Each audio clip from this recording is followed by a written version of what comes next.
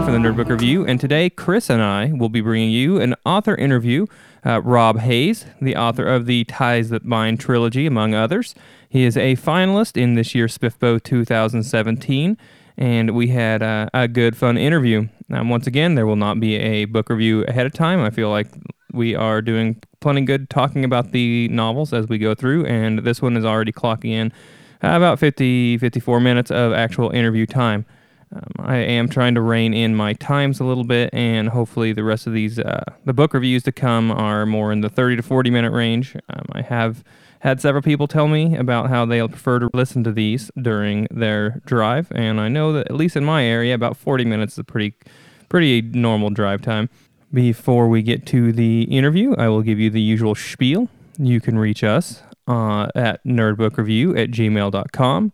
You can contact me on Twitter at nerdbookreview, on our Facebook page, the Nerdbook Review. If you type in Nerdbook Review on Google, you will be able to find us.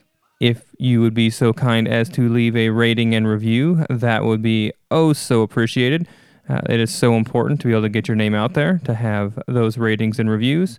And without them, your name just doesn't appear on lists and things like that, just like authors need their reviews on Amazon and Goodreads, well, especially Amazon, to get on the algorithms. Podcasters, especially on iTunes, need their reviews as well.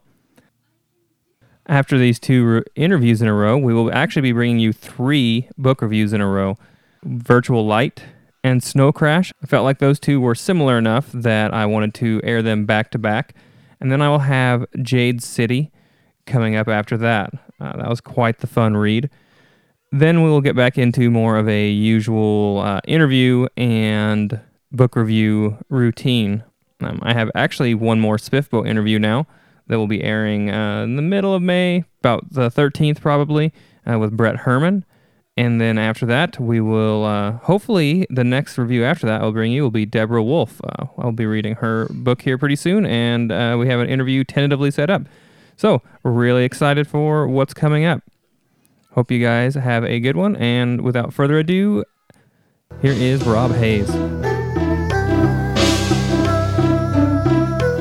The Nerd Book Review is happy to welcome Rob Hayes, author of the Ties That Bind trilogy, It Takes a Thief series, and his newest series, The Best Laid Plans duology, which includes Where Loyalties Lie, which we'll be talking about today, and which is a finalist in SPFBO 2017, and The Fifth Empire of Man. How are you today, Rob? I'm good, thanks. Just ready to get this podcast on. Yeah, I'm sure. And this will be our first episode for interview. That's the word I'm looking for. An interview with 3 of us on. I have my buddy Chris, who does the reviews with me as well quite a bit. Mm-hmm. Thanks for having me. You bet. So, Rob, could you go ahead and tell us a little bit about yourself and your background? Yeah, well, I'm obviously from England. You can tell from my accent, no doubt. And I've been writing for about 15 years now, I think, sort of mid-30s, and it's just something that I've always loved doing. I've always loved reading stories, and I've always been a massive dreamer as well. I'm one of those people who sits and stares out windows constantly and just dreams. So it seemed like a sort of natural progression to move into telling some of my stories. Especially as I spent most of my working life being a keyboard jockey at various banks and whatnot. It's not exactly the most fulfilling of careers. I'm an accountant. I understand completely. Yeah. Just typing in numbers all day, and it was not for me. So I went to university and studied zoology, of all things. Which was fun. I liked getting to learn about sort of animals and behaviour and everything. But that wasn't really what I wanted to do either. It was just a different thing for me to try. Yeah.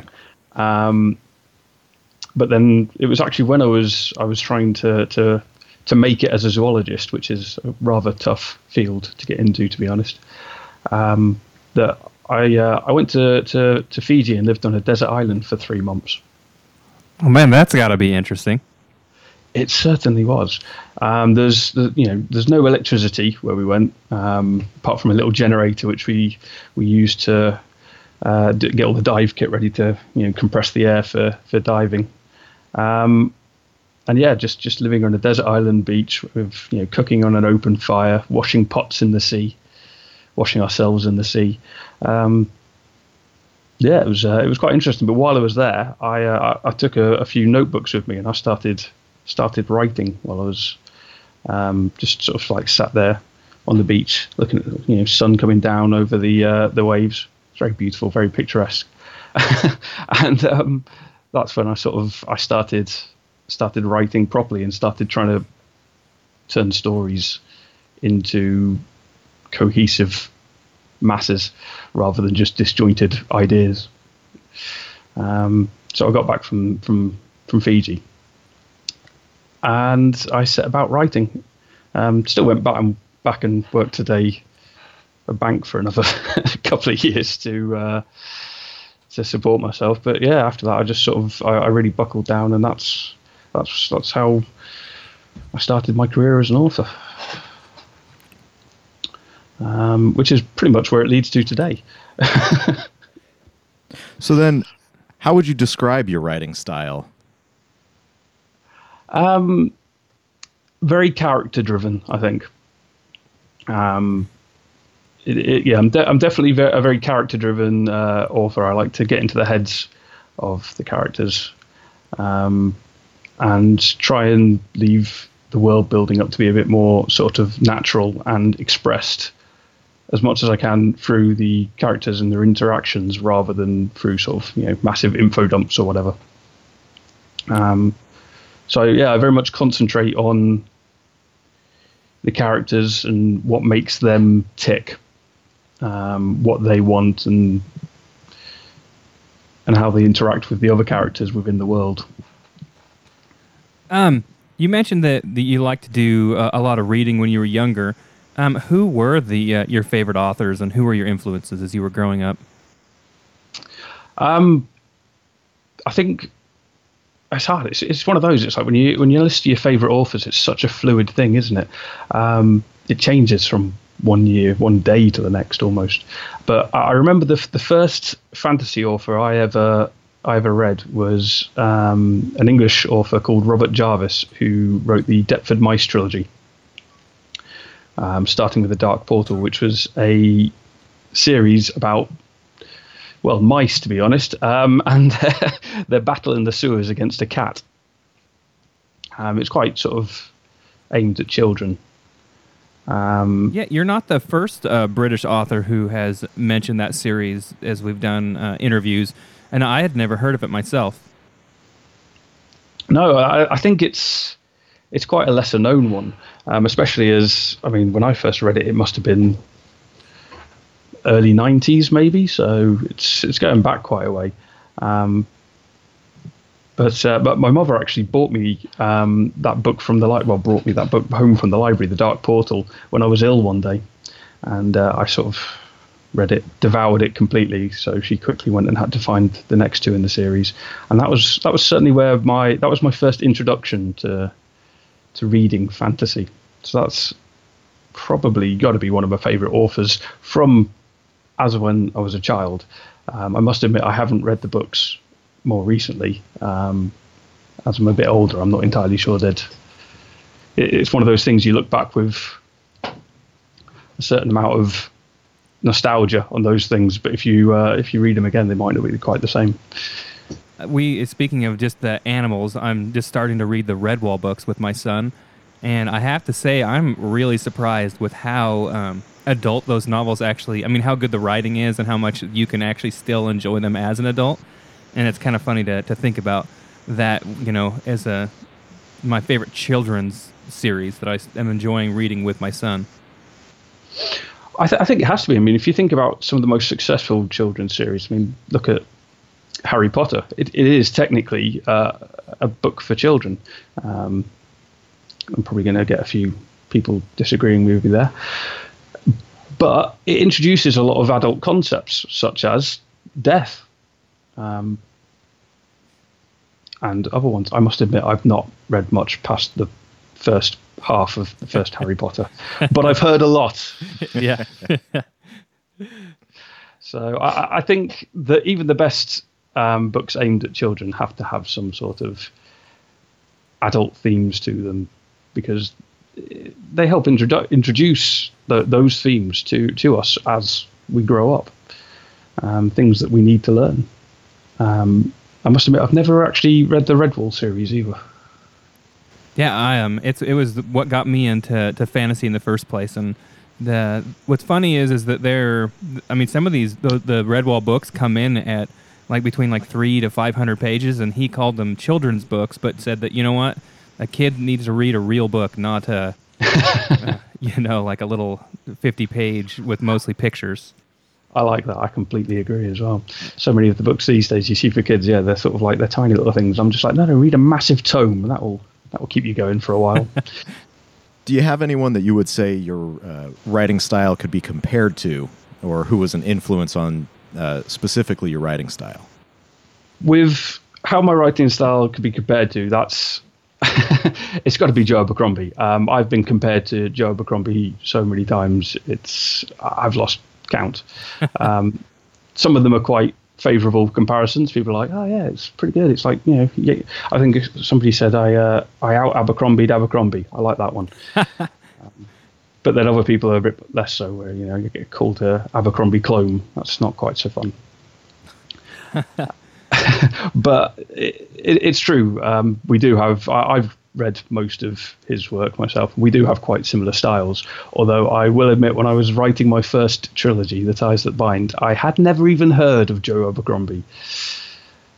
It wasn't until I finished my first book, and I went to my best friend and went, "Read this. I wrote it." And he went, "All right, try reading this. It's by Joe Abercrombie." I was like, "Never heard of him." And it turns out that we were quite similar in style. So I think that's definitely the closest comparison, although I've also been compared to Scott Lynch once or twice, which I'm not entirely sure how that one holds up. I think it's because we've both written heist books, but his are a bit darker, mine are lighter and fluffy. Yeah, you know what's funny is that I love grimdark novels, but I kind of sometimes feel like a slight bit of a poser, because I never have read Joe Abercrombie, and sometimes I'm like, oh, I really just need to break down and actually read one of those novels. To be honest, you don't have to. I mean, yeah, okay, he calls himself Lord Grimdark, and that's pretty much his moniker. But there's so much Grimdark out there these days that you could read Grimdark for the rest of your life, and you could still never get round to reading Joe Abercrombie, because it's become something of a movement of its own, and there's more coming out every year. And I must admit, I don't read a lot of Grimdark. I mean, I read some things which get lumped into Grimdark, things like Mark Lawrence and the like, but I don't go out my way to go, I'm going to read a Grimdark novel. Most of the stuff I read is just sort of epic fantasy or whatever. So it's certainly not something I go out of my way and go, I'm going to look at reading Grimdark. But then I never went out of my way to write Grimdark either. It just kind of happened. Well, you did mention your The Ties That Bind trilogy. Let's go ahead and talk a little bit about your earlier series before we get into talking about Best Laid Plans duology. Okay. Well, I've got two other series of books. There's my It Takes a Thief books, which are very much a steampunk heist adventure series with a thieving couple. They're charlatans, professional charlatans who take on the guise of the nobility and try and fleece them for all of their wares. So that's where that's probably where the Scott Lynch comparison comes in. Then I think so. Yeah, it's that sort of gentleman bastard sort of theme, but it's a lot lighter. It was my palate cleanser after I wrote The Ties That Bind. I needed something a bit lighter to write, so I went to It Takes a Thief to Catch a Sunrise. Is the first book in the series, which I say it's a steampunk heist adventure. I class it as alchemy punk. There's no steam in it. It all runs on alchemy. But there's still sort of airships and constructs and magic, but it's not magic. It's alchemy. which is magic by another name, really.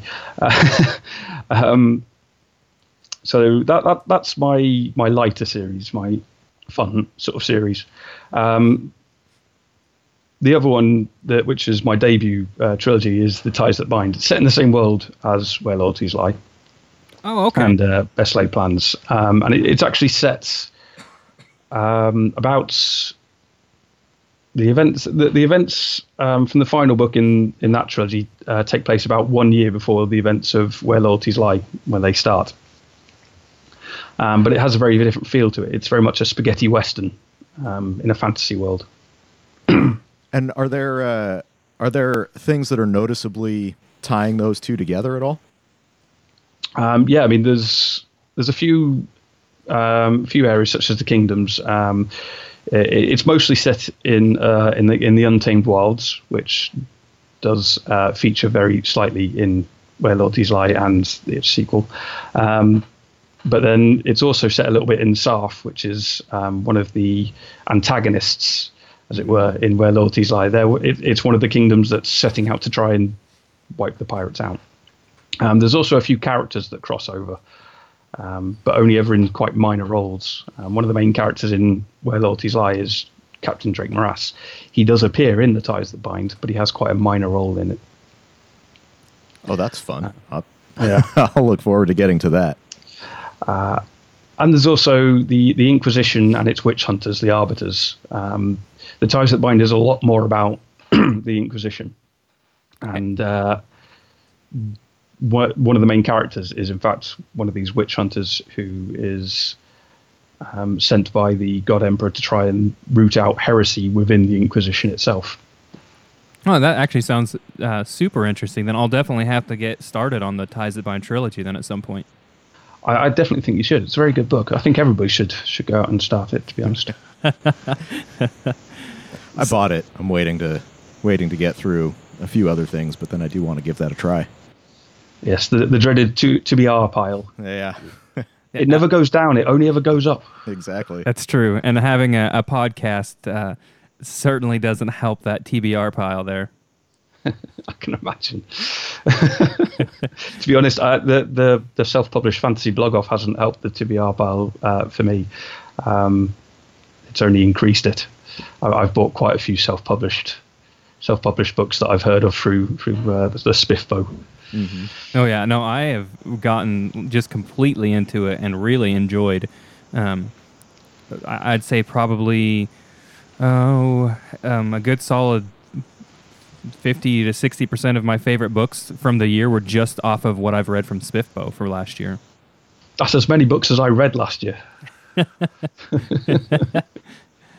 I'm actually reading Tiger Lily by K. Bird Lincoln at the moment, and I'm quite enjoying it. So let's go ahead and talk about your SPFBO finalist then, Where Loyalties Lie, which is the first book in the two, and what was the second? Fifth Empire of Man is the final for that, correct? Yes, that's it.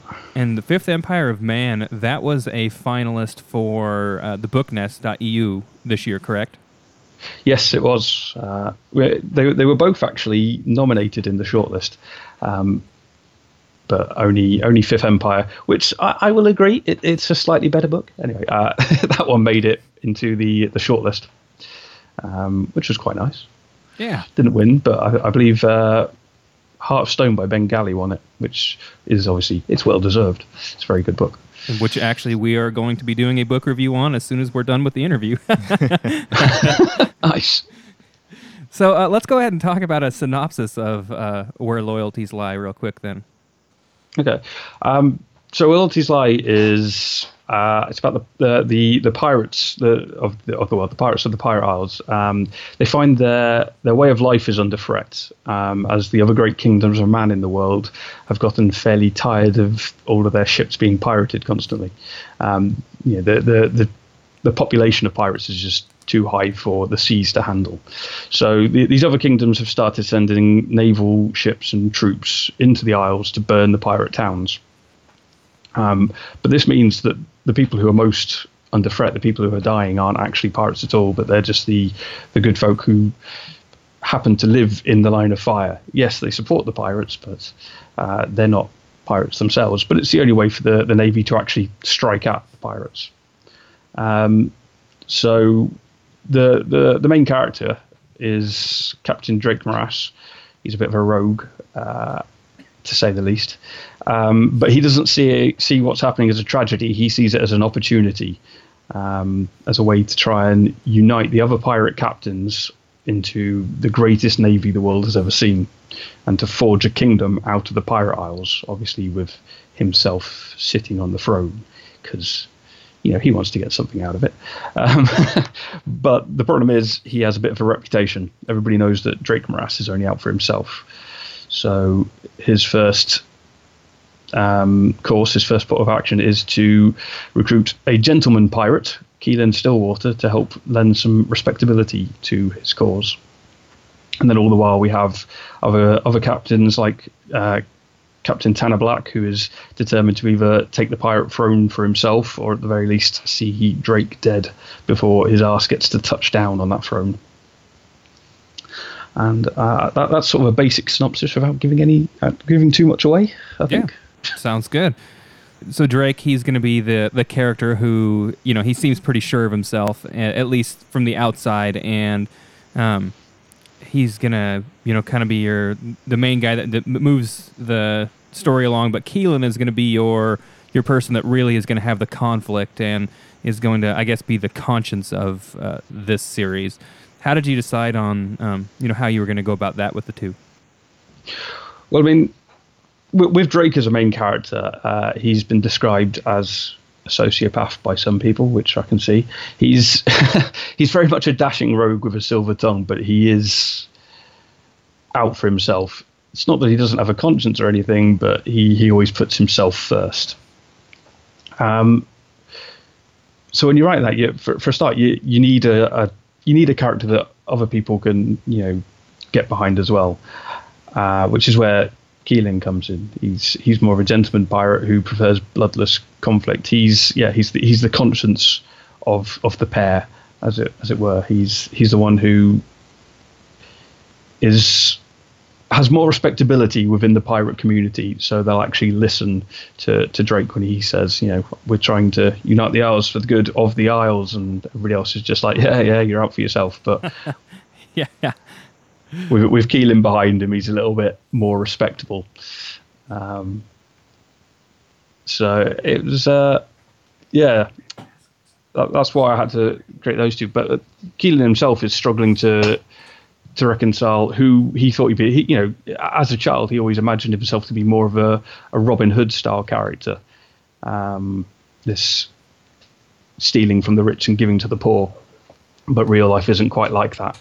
So as he's grown up, he's found himself more of a pirate who steals from the rich and keeps it for himself. So a lot of his story, a lot of his arc is trying to reconcile who he thought he would be and who he has become along the way. Even as he's also hunting for revenge for the death of his sister. So he has quite a complicated arc. Yeah, I think I liked that Drake was just so straightforward. I think that Keelan, even though he's going to have that conscience, but I always liked how Drake interacted with him. That was kind of like, you try to be a gentleman, but you're still a pirate. Oh yeah, Drake very much sees the world as it is and sees Keelan as he is. So he's more than willing to admit, you can try and pretend that you're doing things for a noble cause, but at the end of the day, it's all greed. You are doing, you're a pirate for yourself. You're not a pirate for anybody else. And what you do is still piracy. You can try and take ships as in bloodless conflict as you can, but when they fight back, you kill them. And I think that's one of the sort of the main themes behind the books in general. You're on this, as a reader, you're on the side of the pirates, but they are pirates. They're not good guys. These aren't your pirates. So they are Caribbean Jack Sparrows, type of pirates. They're very much more realistic pirates who they do sail the high seas, take ships, kill people, steal from them. So in that sort of sense, it's it's a lot more like Black Sails than it is Pirates of the Caribbean, I think. You're on the side of the bad guys. There's no doubt about that.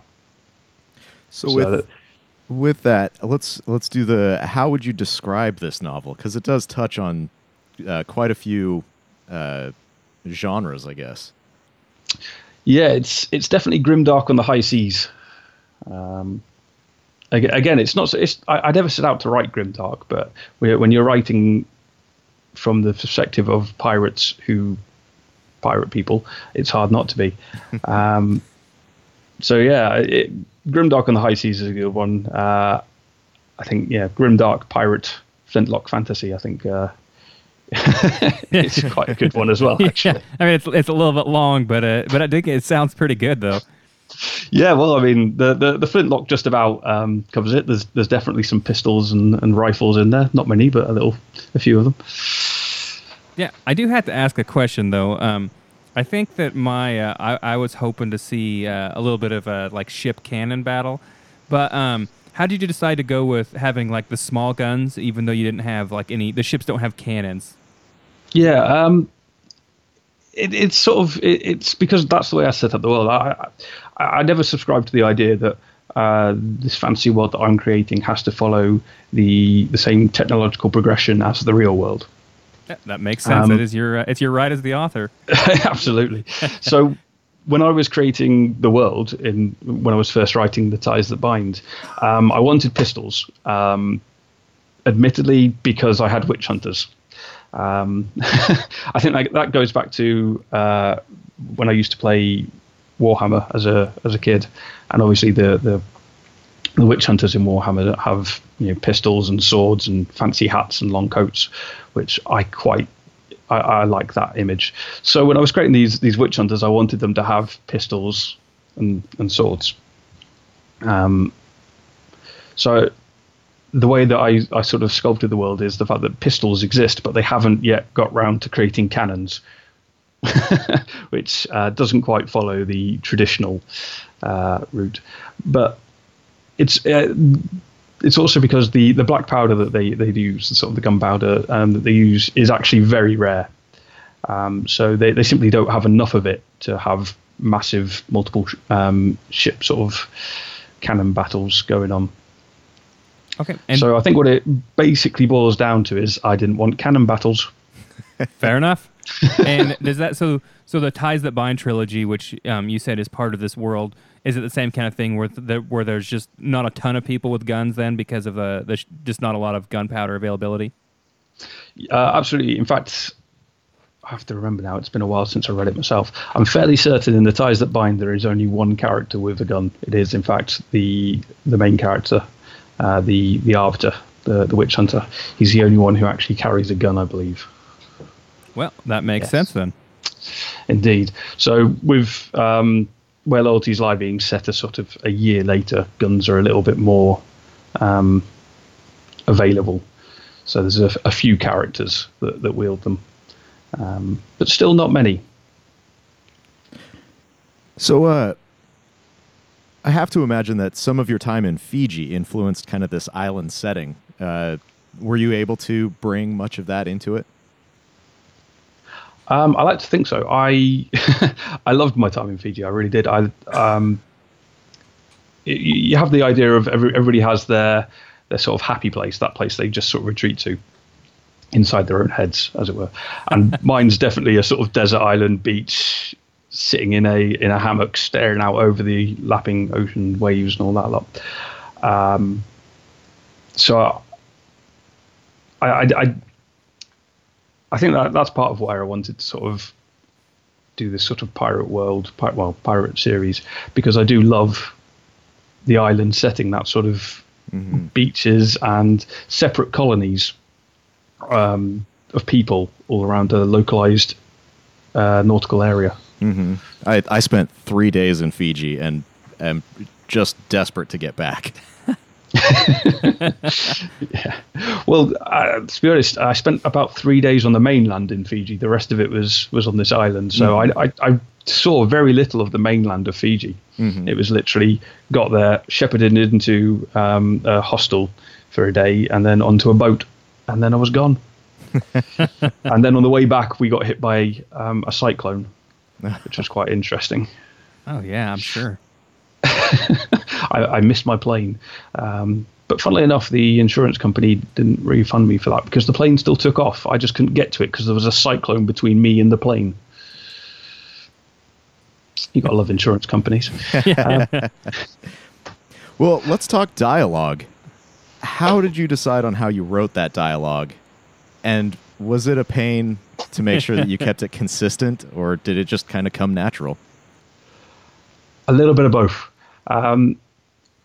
One of the things I wanted to do in my my First Earth series, which is currently The Ties That Bind and Best Laid Plans, I call them the First Earth Saga, just because I have to collect them all into some sort of world in some way. I wanted the dialogue in the world to be as realistic as possible. None of those "thou art" and "nary this." No. I'm trying to stay away from cliched dialogue because I find so often in fantasy books, at least maybe not the newer wave of them, but some of the older fantasy books, you read them and you just think people don't talk like that. It fits the sort of Lord of the Rings style of fantasy, but the sort of newer fantasy, sometimes you read it and you're just like, it sounds so cliched and just so false the way that the characters talk to each other. They're just there trying to get across the information for the scene and then separate. And that's something I really didn't want to do in the world. I wanted a more natural style of dialogue. So things like, for me, TV shows like Firefly were a massive influence in how I was trying to build the dialogue for the world. One of the things I love in Firefly is how people get stumped. Some of the characters, they're not always there with a witty quip to everything. I always remember that there's a scene, I think it's actually in the film Serenity, where Mal Reynolds asks Jane, "Do you want to run this ship?" Jane says yes, and then Mal just goes, "Well, you can't." It's not a witty quip or anything, but it's hilarious because it's just so real. Yeah. He has no reply to it. He's just like, "You can't." Yeah. Well, that's one thing I think is it really is a strength for your novel is that your characters are so real, and I someone put up on the SPFBO that the amount of cussing per novel, and I think you might have had more F-bombs than everyone else had cussing completely with the other 9 novels. I think that was how it worked. Yeah, I think I had more than the rest of the. I don't know if I'm allowed to say that on this one. Than the rest of the SPFBO finalists put together. I blew them out of the water. It's correct. But you know what? It's funny. Actually, I'm really surprised that you don't have at least 1 or 2 1-star reviews on Amazon or Goodreads. I don't think you do at all, but I'm not surprised you don't have one just based on, I started reading this novel and then there was just so much cursing. I don't know why that would be necessary. I'm really surprised. Maybe it's because you have pirates that people are like okay with it, or people expect it. Well, in all fairness, that's only for this series. If you go back and look at The Ties That Bind, that's a very different matter. I have quite a lot of lower reviews for both cursing, having sex in my books, gratuitous violence, all sorts. In fact, my very first 1-star review was from my own uncle. Oh man. He's a devout Christian. And he had no idea what to expect when he picked up my book. He just knew that his nephew had written a book. So he picked up The Heresy Within. And after the first chapter, he decided to put it down. And rather than just leave it there, he actually left. He left a 1-star review that even mentioned that he was my uncle. That's amazing. That is. Oh my goodness. That's the greatest thing I've heard. Yeah. Well, a few of the other people who had read it had a bit of a go at him for it. On Amazon, you can leave the comments on reviews. They had a bit of a go for it, so he took it down. So I had to give him a ring and just sort of say that I'm really sorry that people had to go at you there. Oh man, Thank you for at least trying my book. Funnily enough, though, he has also read my It Takes a Thief books, and he loves those ones. Wow. They only swear in French, though, so that's okay. That's probably the funniest thing I've heard in an interview so far. That's amazing. Yeah, that's incredible. Yeah. That was my very first 1-star review from my very own uncle. So. Oh man. So yes, it's not that I don't get those for the bad language and whatnot, but they seem to have. I've not been hit with them for Where Loyalties Lie yet. Maybe it's just not popular enough. Once it gets to the mainstream, that's when it'll happen, I reckon. That's when you know you've made it. Yeah. Yeah, absolutely. Or maybe I think everybody who's picking it up so far expect it to be a bit grimdark and have a fair amount of bad language in it. Yeah. Well, and it's funny because sometimes when I see those reviews and it's like, and people say, oh, this isn't necessary. Like, I work in a pretty blue collar profession, and with a lot of the people that work for me or that I interact with. And I mean, it's not unusual I've got one guy that works for me that legitimately manages to drop 3 F-bombs in one sentence on a regular basis. So it, like, that is how people talk. I think sometimes when you get people that work in a white collar profession where you have to worry about the language you use, don't realize just, like, I'm sure a pirate's going to be talking that way. Well, that's just it. It's like, I mean, I've always grown up around swearing. It's just, it happens. Some of it's worse than others. There's like a ranking for which words are worse, with the F-bomb and the C word at the top, I think. But it's part of life. It's if you try and go through life without hearing swearing, you're going to be just pretending that you don't hear anything. So I see no problem with having swearing. It's just another part of language. Yeah, absolutely. And it seemed so natural that pirates would.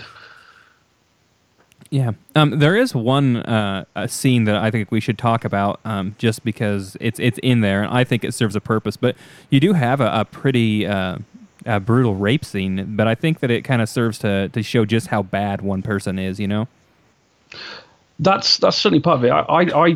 I mean, it serves a few purposes. It's a semi-graphic but not gratuitous scene. I'll put that right there. And it's not there to sexualize the act or titilize it in any way.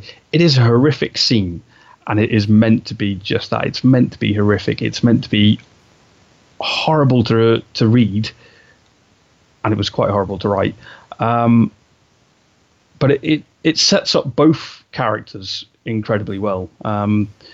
This is going to be quite hard to talk about without a few spoilers, but it shows so much of Elena's arc as one of the characters, in one of the point of view characters, who grows a lot throughout the story, and especially more so in the sequel. It shows so much about where she's coming from as a character. She has quite severe daddy issues, in that she believes her father can do absolutely no wrong. She idolizes him, and that scene is very much the first step in the erosion of that, of the way that she sees her father. And from that scene onwards, between her and her father, every scene is a struggle for dominance between the two of them. And not to give too much away, but I think the arc concludes quite well towards the end of the second book. But it is a fairly horrific scene, but it is meant to be. Just for anyone that's listening, like it's uncomfortable to read, and like you said, it was probably uncomfortable to write. But it's not like meant to titilize anybody, and it's that you don't feel, you just feel uncomfortable while you're reading it. Exactly. It doesn't sexualize the act in any way. Yeah. It straight up points out it's uncomfortable and it's horrible, and it shouldn't be happening. So you mentioned that her arc continues. Let's talk a little bit about the Fifth Empire of Man. I'm not sure what you want to ask about that. Is it? Well, I guess without being like too spoilery, I know that that it was a finalist, and you considered it a little bit better, but it's because the books are so heavily linked. It's it's very much a duology, and book one is very much a book one leading to a book two. They're very much entwined, rather than being sort of two separate stories along a main overarching story. They are very much one story. Okay, yeah, that's a good way to get into that then, because a lot of these, I wrote a very ineloquent question right there that, and then I pointed to Chris and said, "Hey, you asked this question." So sorry, Chris. That's all right. But yeah, Chris has actually started reading The Fifth Empire of Man, and so it's just a book that that finishes basically just one longer novel that's broken into two is a good way to look at that then. Yeah, I think so. It very much starts exactly where Loyalties Lie finishes. So there's no real break in between the two novels, and it completes a lot of the arcs and the story points that were set up within the first book, and also helps to develop some of the characters and their motivations a bit more. It changes focus in many ways. The second book is more about Elena and a couple of other characters, and puts Drake a little bit on a back burner. Not that he's not still in it, but he has less screen time, as it were, in the second book than he does in the first. And it touches on a few different piratical tropes. There's more about the hunting for treasure type thing than there is in Where Loyalties Lie. So that very much X, digging for buried treasure, X marks the spot type thing. I've got a bit of that in there. And there's also some very big ship battles, which are quite fun. Cool. I want to ask you then, I thought you had always been self-published until I asked for your for the audiobook to the novel, and you said that you didn't have the rights to it right now. So you were actually with Ragnarok at first? No, I was originally self-published. Oh, okay. When I first started out, in 2013, I think it was. Yeah, I've been at this game for about 5 years now. I self-published The Ties That Bind. I released it as all 3 books in one go. This was before Kindle Unlimited, which is good for authors. I released all 3 books in one go and sort of put the first book on for as cheap as possible, and then the second 2 books on for a more reasonable price. And it sold quite well. I think in 2 years I sold something like 50,000 books, which I was quite pleased with. Yeah, that was admittedly, quite good. And then I was approached by a few different publishing houses, one of which is actually in Russia. The first book in the trilogy was translated and published in Russian, which was quite nice. But another one of them was Ragnarok Publications, who were this fairly new but very professional-looking independent publisher. So I signed with them thinking that they would help me access more of the American market, because the majority of my sales had been in England. I hadn't really sold too well in America ever. So I thought they'd help me access that market a bit better. But things did not go entirely as planned. And I think overall it was quite a bad decision due to stalling releases, delays, and a few other things. But the thing that sort of broke the camel's back, as it were, for me was they signed a contract with Audible on my behalf for Where Loyalties Lie, which was they were originally supposed to publish. And they never got round to editing Where Loyalties Lie. So then when Audible came asking for the manuscript, they just gave them an unedited version. Oh, that's not professional at all. No, it was not. And it angered me quite a lot, to be honest, which I think is quite reasonable. So the version of Where Loyalties Lie that was made into an audiobook was made from an unedited manuscript that as far as I see it, it's an unfinished manuscript. The story itself isn't any different, but it's nowhere near as tight as it is now. There's bits in there that have been removed because they didn't work. There's other bits that have been added because some bits needed expanding upon. So that sort of broke the camel's back, as it were, and I decided to leave Ragnarok in January of last year, and then set about get myself self-published again. So yeah, not the experience that you wanted to have.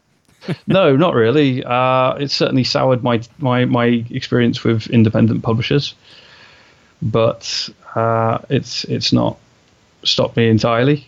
I do have a novel coming out at some point this year with Crossroads Press. In fact, it's my first foray into sci-fi, which is a bit different for me. And where do you plan on going, I guess, then in the future? Are you going to continue with your, did you call it First Earth?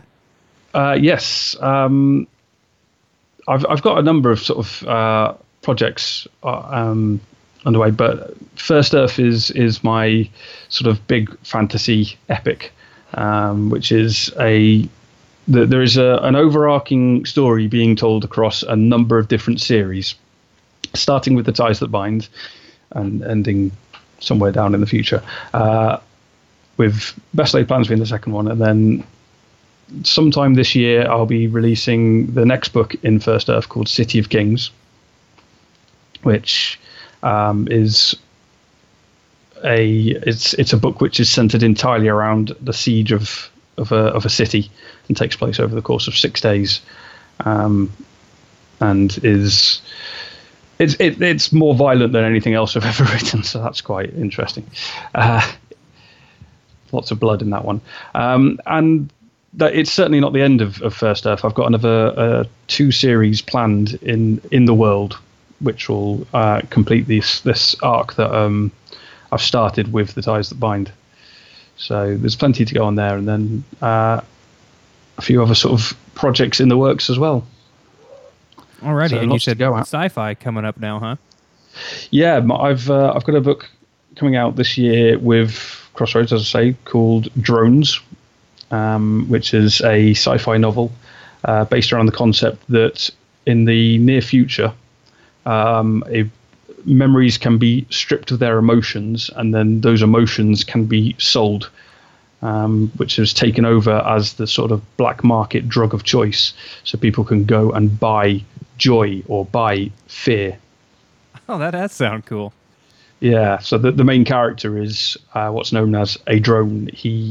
His profession is to seek emotions. So it opens with him jumping off a building to feel fear, which he can then go and have stripped from the memory and sell. But they're called drones because they move through life without any real emotional attachment. That sounds cool. Yeah. It was an interesting one to write, actually, because it's told all in the first person present tense, which is very hard to do. Yeah. So, do you like doing like all of the self-promoting and social media that you have to do for being self-published? It's been an experience. That's certainly one way to put it. It scares me still. I'm not particularly good at the social media and promoting myself. It's very much a learning experience, and I'm hopefully getting better at it all the time. Whether or not I enjoy it, some days yes, other days no. It very much differs depending on how I'm doing with it at the time. Yeah, I don't know. I think that you're like, at least on Twitter, which is where I do most of my social media stuff. That you do that you're pretty active in without being ridiculous or anything like that. I try to tweet once a day at least. I don't often hit that, I don't think, but I think I'm more active on Facebook than I am on Twitter.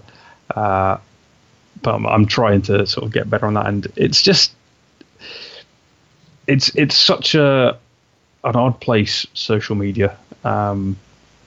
And I really don't understand it that well, but I'm trying. There's no end of sort of groups and all of that lot to join and to learn from, though. So I some days I enjoy it, some days I don't. It really depends. But I don't think I do too badly with it, hopefully. Well, I guess as we're kind of coming to a close here, tell us a little bit about how your experience with SPFBO has been. Is it improving your sales, getting your name out there?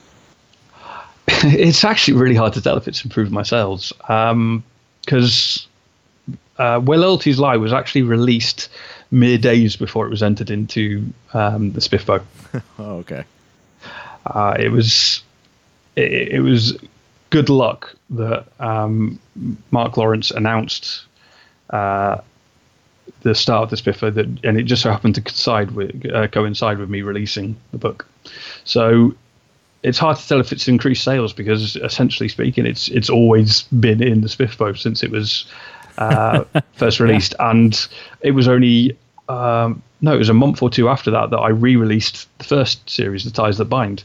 So with me re-releasing all of my books self-published this year after the SPFBO started, it's impossible to tell whether it's actually helped with sales. But I like to think it has. It's obviously gotten me a bit more reviews with bloggers and whatnot, and I'm sure it has helped get my name out there. So I think it probably has helped in that regards. And it's the SPFBO itself has definitely helped me connect with more people in the writing community. Both the other finalists, other entrants, reviewers, bloggers, all sorts. I mean, I don't think a week goes by where I don't have a conversation with James Tivendale from Fantasy Book Review these days, and we'd never conversed before SPFBO. And where Loyalties Lie was in his group, Fantasy Book Reviews group, and he's the one who sort of sent it through. And now, we sort of we chat most weeks, I think. Yeah, he's actually pretty fun to interact with on social media. I interact with him a little bit here and there as well.